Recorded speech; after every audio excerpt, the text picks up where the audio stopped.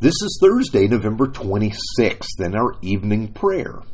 This is Ephesians chapter 5, verse 18 to 21.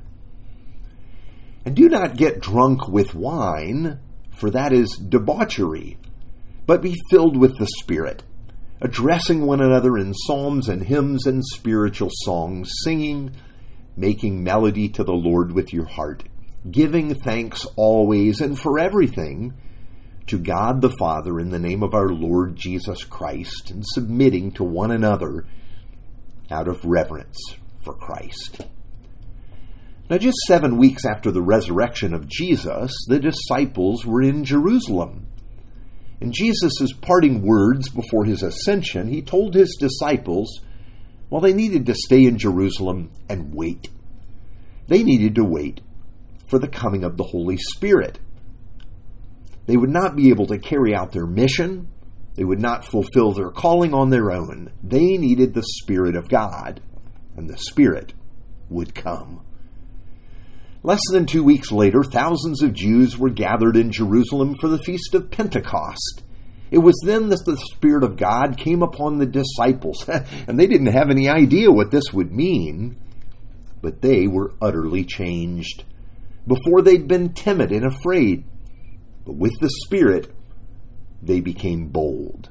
Before, they didn't have the ability to stand before others. They were common men and mostly fishermen.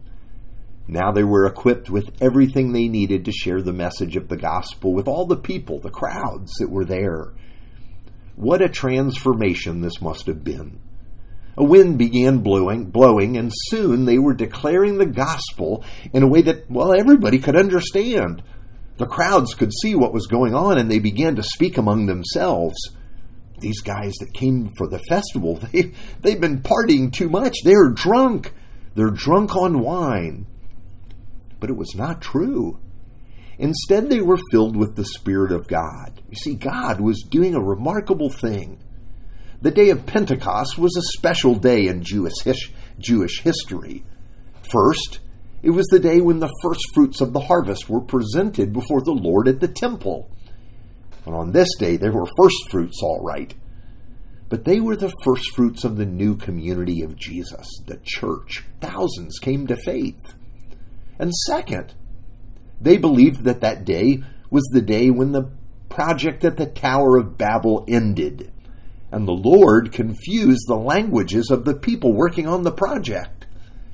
But on that Pentecost, everyone could understand the words about Jesus that were preached. Think about it. They were preaching, but all the people heard it in their unique languages. And finally, on this day in history, the Jewish people believed that Moses had brought the law, the 10 Commandments, down from Mount Sinai. But on this day, God was pouring out His Spirit, showing how superior the Spirit is to the law.